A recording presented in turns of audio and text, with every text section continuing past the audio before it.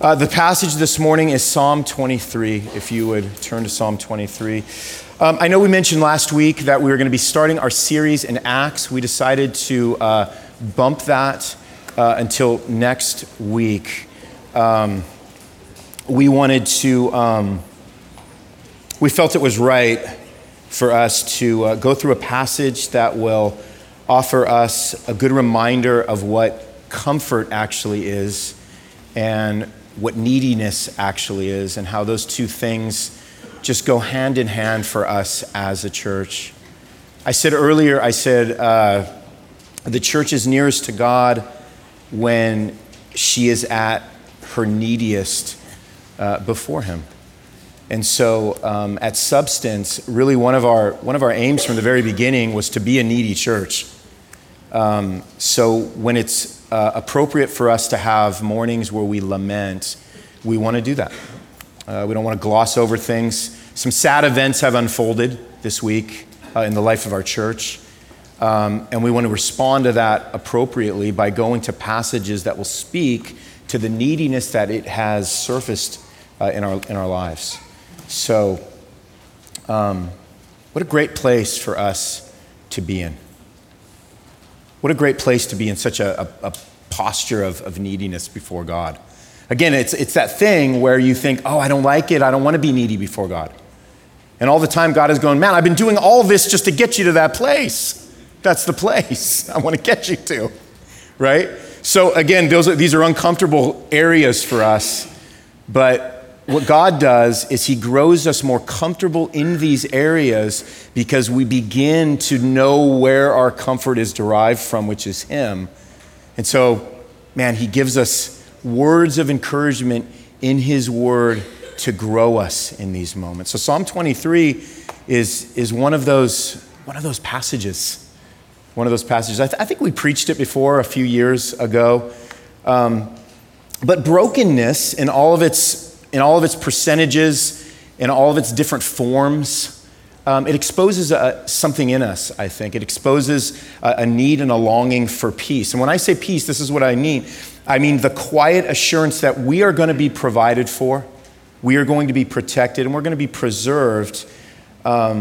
It's a kind of peace that comes with someone having compassion on you and taking care of you. Because many of us in our lives, we've lacked that because we haven't necessarily had a person that has cared for us in those ways.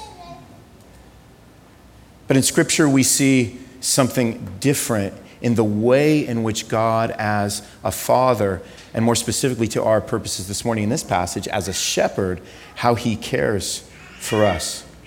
Is there ever a time when we don't long for everything to be all right? I mean, can you ever wake up one morning and say, you know what, man, I'm just happy for everything to be the way it is, broken, fractured, you know? We never think that. There's never a moment in our lives we don't think, man, I just wish everything could be all right, you know? And then what happens is that Jesus breaks into a not all right world. He dies on the cross. He says, I have come to make everything all right. It's not all going to be all right, you know, today.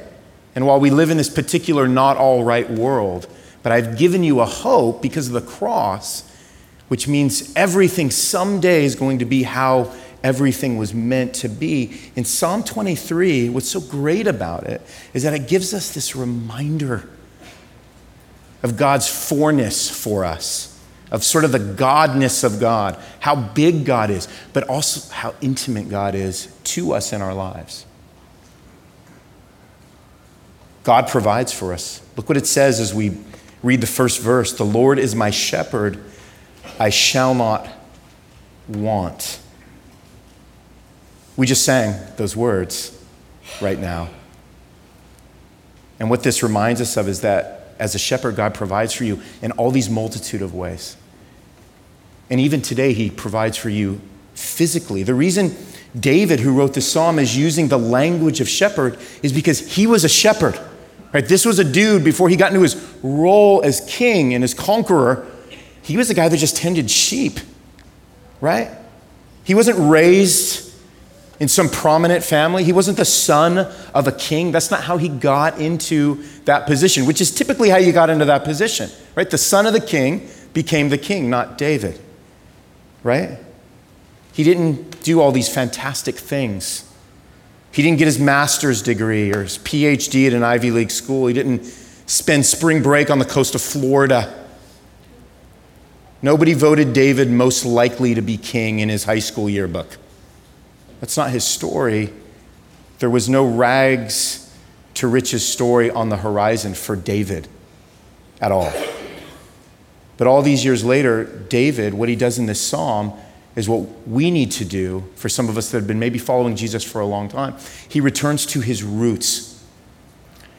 He was a shepherd because he tended sheep at one time in his life. And now he calls the Lord his shepherd. And by doing that, what is he doing? Well, he's doing what we need to do. He's identifying himself as a sheep. If he's calling the Lord his shepherd, he's also saying something about who he is. He's identifying himself as a sheep. And listen, it's not like David at this stage of his game didn't have some room to brag. I mean, this dude was barely out of high school when he was anointed king over Israel. He destroyed lions with his bare hands. He was hired to be King Saul's personal musician. He laid out a 9-foot-tall giant with a slingshot. I mean, his on-the-ground combat skills were so epic that people wrote songs about him. And not only that, but he also served the Lord so faithfully in his life that he was given this title by the Lord that all of us wish we could have, but none of us do because only David got it, which was that he was a man after God's own heart. And when's the last time that showed up on your resume? Right? But it's like after all his accomplishments, it's like as if he puts a match to all those things. And he says, Lord, as long as I have you, I have everything I need to satisfy. I shall not want. Notice he doesn't say, because the Lord has blessed me, I shall not want. We tend to have a what have you done for me lately kind of relationship with God at times, don't we? God is good when our life is good. In reality, God is good because he is our life. And when we hunger and thirst after things, it's not because we lack things. It's because we're trying to satisfy a hunger and thirst for something that only God can fill and quench. David knew here only God could satisfy his longing because only God could provide the thing that could satisfy it, which was what? God. So what David is tapping into here when he says, the Lord is my shepherd, I shall not want, is our total inability as people to provide for ourselves. Which is why, again, he categorizes himself as a sheep. He doesn't say the Lord is my lion tamer. Because we tend to feel a little more comfortable with that. You know? Like I do. I would rather be a lion than a sheep at the end of the day. I don't like to think of myself as a sheep. I don't like to think of myself as wanting. I don't like to think of myself as having that many needs. I get it. I need God for some things. But I don't want to be that needy.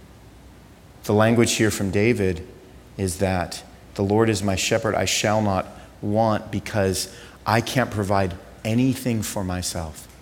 It all has to come from God. And whatever God decides to bring me, it is enough to quench my desires. Interesting that he talks about sheep, isn't it? He's saying the only comparison I can find for myself is with one of the most helpless, dependent, and unintelligent animals God has ever created. Like, dude, there's animals that aren't great, but aren't as bad as sheep, Davey. Couldn't you have come up with one of those, right? But look how beautiful and comforting and heart-soothing the imagery is in verse 2, because he puts himself into the category of sheep. He makes me lie down in green pastures. He leads me beside still waters. He restores my soul, and he leads me in paths of righteousness for my name's sake. Lying down in green pastures, being led beside still waters, the soul being restored and strength being revived because my basic creaturely needs have been satisfied. David is identifying here with God's fatherliness, his shepherding qualities. In fact, in the book of Isaiah, chapter 40, the prophet says he will tend his flock like a shepherd. So the treatment, the way God treats you, the way God cares for you, the words that God wants to speak to you are like a shepherd. And then he says, he will gather the lambs in his arms, he will carry them in his bosom, and gently lead those that are with young. He considers who you are because he knows everything about you. Like Jesus, he's not trying to lay something heavy on you so that you go through life feeling the need to carry everything yourself. He's saying, no, that's not the way my heart works with you. I'm not a God whose heart works that way against you. I'm not a father who says, hey, I'm just going to teach you how to get it done, how to step out, how to make a man out of yourself, how to be a woman, how to take the world by storm. It's just not his heart. I think sometimes we'd be more comfortable if it was, because that's what we've been modeled. Maybe with our own parents, maybe in the world. I think for some reason in our humanness, we have the tendency to think God doesn't identify with us like sheep, like he can't be bothered with our humanness. Now, all of you guys feel that way. Ronnie, how dare you speak for me? Yeah, I'm just going to speak for you on this one. We tend to think that God is looking down on us and saying, you shouldn't be that human. Like that humanness that you bring to the table, whoa. But when we identify him like David does as a shepherd, we see that he can't do any less than that. Identify with us in our humanness. And in fact, he does more because he is committing his righteousness to be the path that we walk down. So he's preparing us for something in our humanness and the way that he cares for us in his fatherliness. And David tells us why. For our sake? Does God do anything for our sake? If he did things for our sake, man, you'd have a God that was pretty jacked up in terms of his motivations. Right? If he said, Ronnie, I'm going to deal with you according to how you're doing today. To which I'd be on my hands and he's saying, please don't do that, please don't do that. David tells us it's not for our sake. It's better than that. It's for his sake, the sake of his name, it says at the bottom of verse 3. It's the godness of God. It's so that God will be seen and known. Listen, if God is for God ultimately, above all other things, it means I can trust him never to betray his character. His holiness, his righteousness, his graciousness, his loving kindness, his goodness, and his mercy. And you know when that helps us? That helps us when our guts feel like they're in our throats. That was a little gruesome, sorry. But a shepherd, and the Lord is our shepherd, provides for us physically. He gives us what we need. He also protects us. He protects us spiritually. Verse 4, it says, even though I walk through the valley of the shadow of death, I will fear no evil, for you are with me. Your rod and your staff, they comfort me. Even though. He could have phrased that any other way, but he said, even though. And maybe we should pause on those words for just a second. Even though. Has anybody ever said even though to you? Like, okay, here's this, but even though this. So what they're saying is, they're saying in addition, the fact that this is a truth and a reality in your life, in spite of that, I will fear no evil, for you are with me. Because if we're being honest when we read Psalm 23, we just want it to end after verse 3, don't we? How much would we love this passage if it was all green pastures, still waters, soul restoration, and paths of righteousness? That's what I want printed on the next batch of Substance t-shirts, right? But here's my question as we look at the text. Weren't we just on a path of righteousness? Were we just on a path of righteousness at the end of verse 3? What's odd is that this righteous path also leads us into a valley. Isn't that interesting? What does this tell us about the leadership of David's shepherd? Well, I think it says that he simply doesn't allow us to become just grazers that are just hanging out in the green pastures and laying down by those still waters all the time. Because you know what? We have grazing hearts. We like to feed. We like to be on vacation forever in green pastures at church with God. And we like preachers who tell us that what God really wants is to spoon feed us grass into our mouths with a shovel until we keel over and we continue to binge. But it's interesting what happens when we get to verse 4, isn't it? Because the problem with that kind of God is that it makes him a not very good shepherd, doesn't it?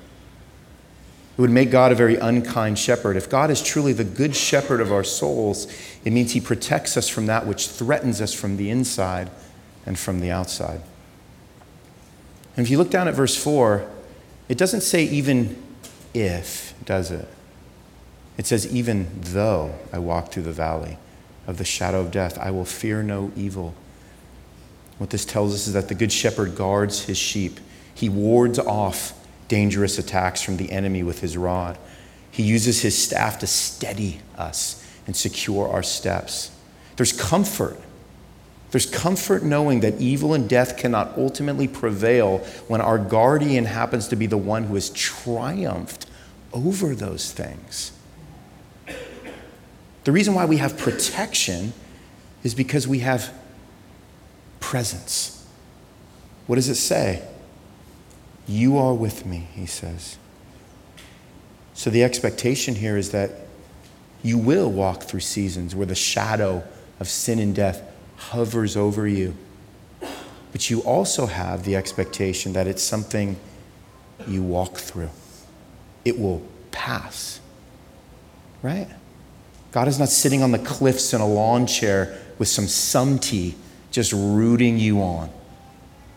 I think we have that view of God sometimes, like he's placing a bet with his bookie on whether you're going to make it through. He's casually on the sidelines. I think we think our life is kind of like the Hunger Games sometimes, where God is just observing us from his tower with all the controls. But God is not an observer. He's not the guy with balcony seats watching you play act your way through life. He's not preoccupied. Do you know that?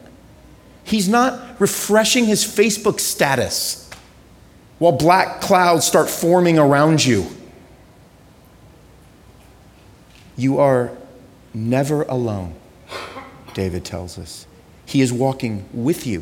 He is carrying you through the valley. He is beating down the wolves. He is pulling you back from danger. The valley, by the way, is temporary. It's a temporary passage. You walk through it. Even though I walk through the valley of the shadow of death.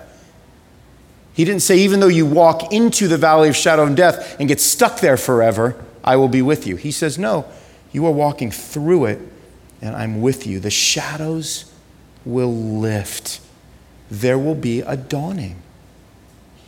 The good shepherd will protect me because he loves me and cares for me, because I'm a sheep. And he doesn't do it from a distance. We can look to God and say, you are with me because he's in the trenches and he controls the depth of those trenches for us.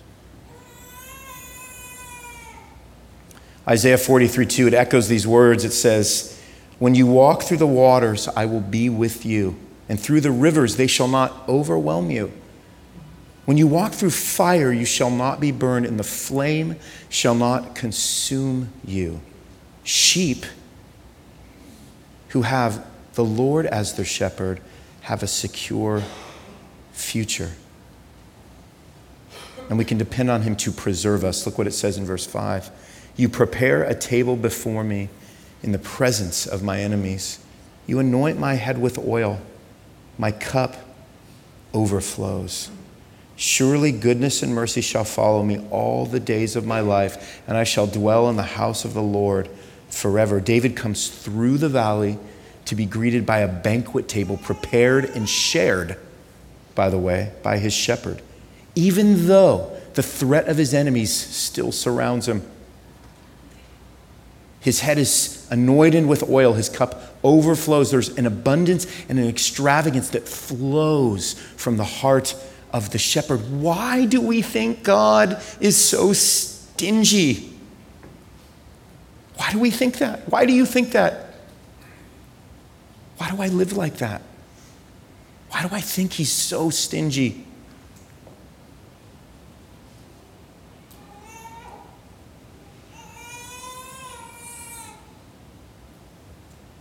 This is what you'd expect if you were a guest at someone's house, right? This is what people back in that culture expected. They expected to experience rest and recuperation when they walked into somebody's house. Have you ever been to someone's house and it felt like they forgot you were coming? It's a horrible feeling. You get there and they're like, oh, hey. And you're like, wasn't this the time in the day that we agreed on? That's not the picture we have of God here. He's the most hospitable host, right? A feast awaits the sheep of the good shepherd. His goodness and mercy, it will adorn us. It will be falling off of us as we walk through trials, knowing that even though the darkness descends, we are in the presence of the Lord forever. God preserves us, and because of that, we persevere. He is our peace. Eugene Peterson, he's a Presbyterian pastor, passed away, I think, last year. He said, perseverance is not the result of our determination. It is the result of God's faithfulness. Because when David got through the valley of the shadow of death, it wasn't like he was unaffected. It wasn't like, all right, I got through that, I'm ready to roll, God. Just go back to kind of doing what you do and I'll do what I do. We think that, though, don't we? No. God preparing a table before him in the presence of his enemies was completely and solely a work of God. Here's how I want to end today. How do we as a church return over and over and over again to the shepherd of our soul and guard against returning over and over again to the stirring of our soul? How do we do that? The temptation is stirring.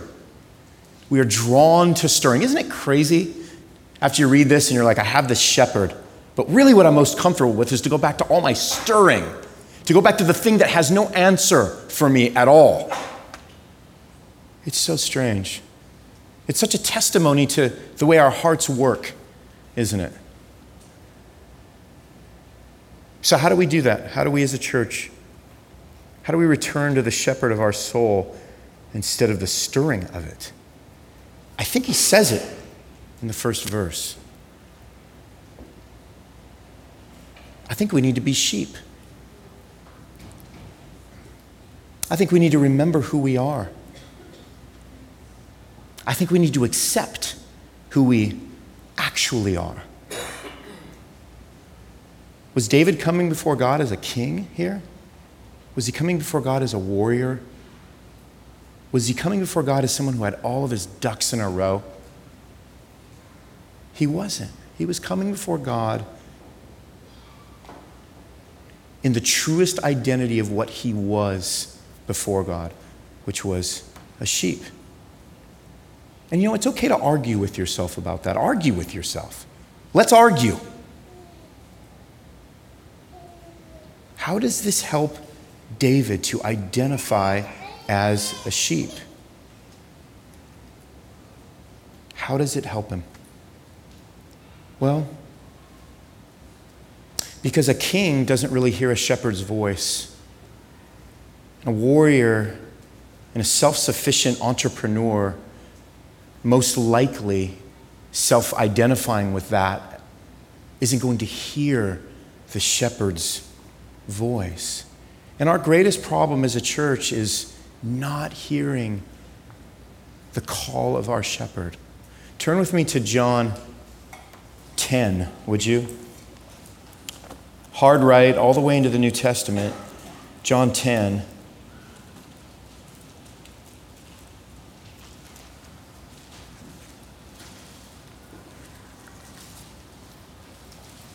I pick up in verse 14.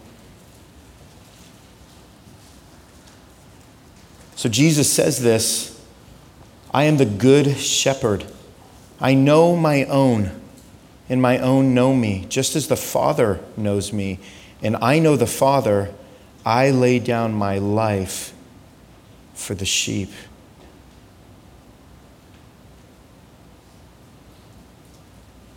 So to receive what God has for us, we need to receive it as who we actually are before God, which are needy people, sheepy people.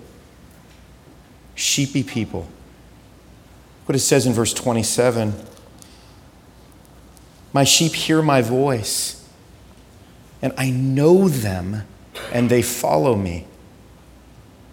And I give them eternal life, and they will never perish, and no one will snatch them out of my hand. Being a sheep and seeing yourself as that needy and identifying yourself as the way Scripture identifies us for who we actually are. You know what it is? It's the safest place to be. It doesn't feel that way at first. It feels vulnerable. It feels vulnerable. It feels like I'm too close. It feels like I'm too naked. Well, you are. But here's the thing. You actually already are.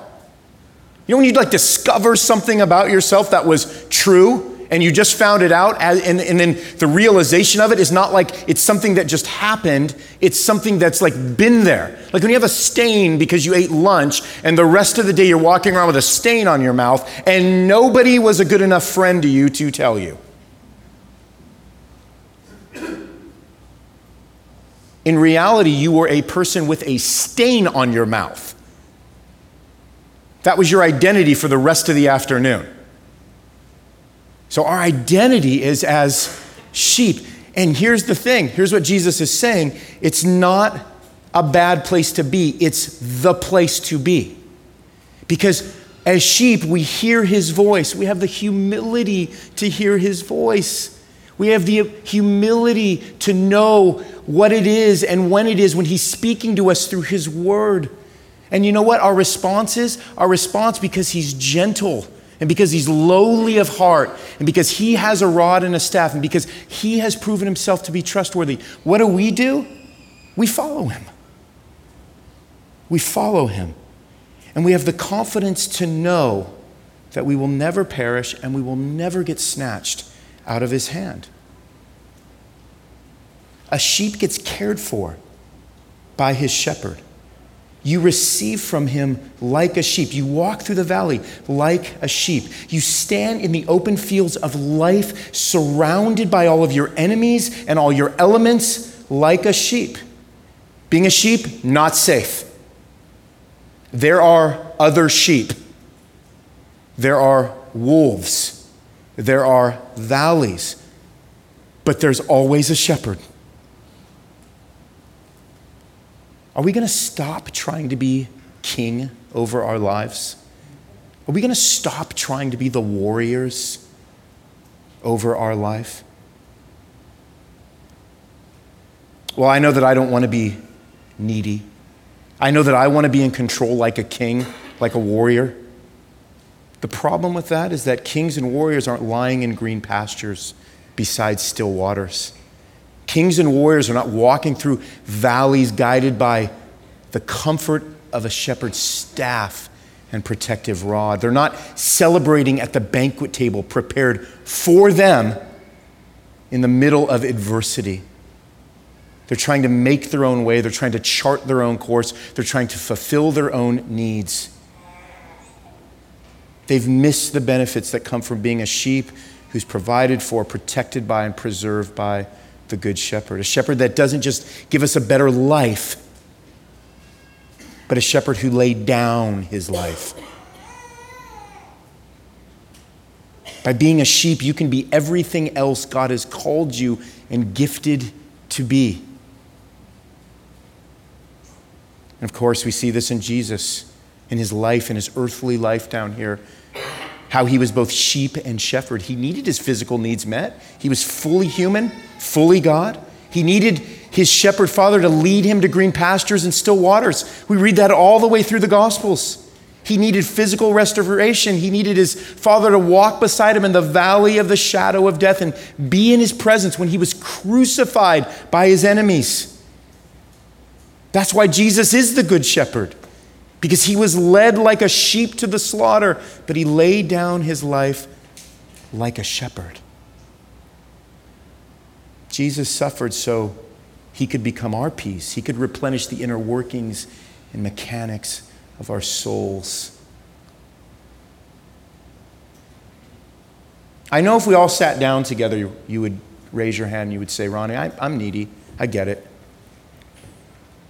I think we just try to move on so quick from that.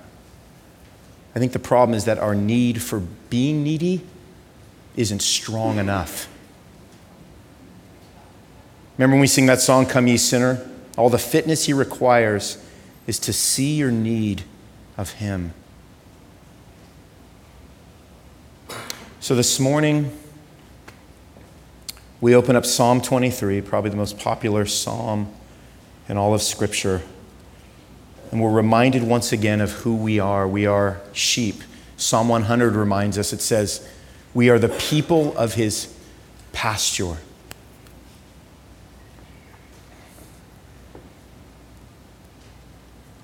Thank God that I'm not the true shepherd of your souls. I'm just the one here to point to who your true shepherd is. And a pretty lousy job I do of it most weeks, let's just be honest. But that's my job, is to point you to the shepherd of your souls. Why? Because he makes us lie down. He leads us beside still waters. He restores our soul. He leads us in path of righteousness. He is with us. His rod and staff comforts us. He prepares a table. He anoints my head. And what does that do to me? Well, it brings me to a place where I say, I shall not want. I will fear no evil. I will be comforted. My cup will overflow. Goodness and mercy will follow me. I will dwell with God forever. Thank God that there's nothing in this life that can make that less truthful. Because there ain't. And that's my theological word for the day.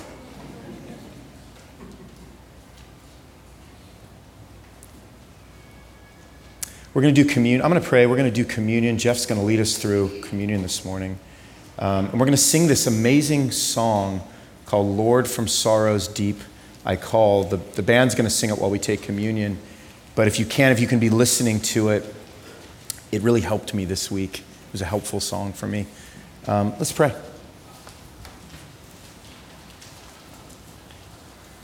Lord, we thank you for being our shepherd. We thank you that you're so good to us in your fatherliness towards us. That you do lead us beside still waters. We find ourselves in green pastures with you. You replenish us, you renew us. You also walk through the valleys with us. God, we're sorry that we think so wrongly of you. We're sorry that we think that somehow we have to maneuver and massage things in our lives that we don't have any control over. We're sorry that we are so eager to return to stirring rather than you as a shepherd. So God, once again, we commit ourselves to you. We say, Lord, we're needy. We're your sheep. Be our shepherd.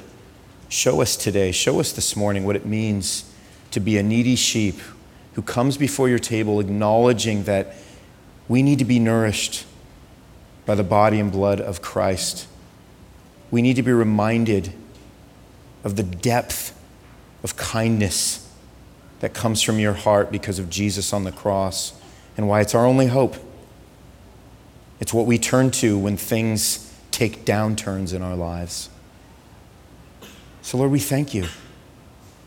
We thank you because in this we have all things and we find our deepest need met. So Lord, as we come to the table this morning, remind us of that. Be in our presence, Lord, because we need you and we don't need you any more or any less today than we've ever needed you. So God, would you show yourself to us? Would you allow us to feel the presence of your kindness and goodness, we pray in Jesus' name. Amen.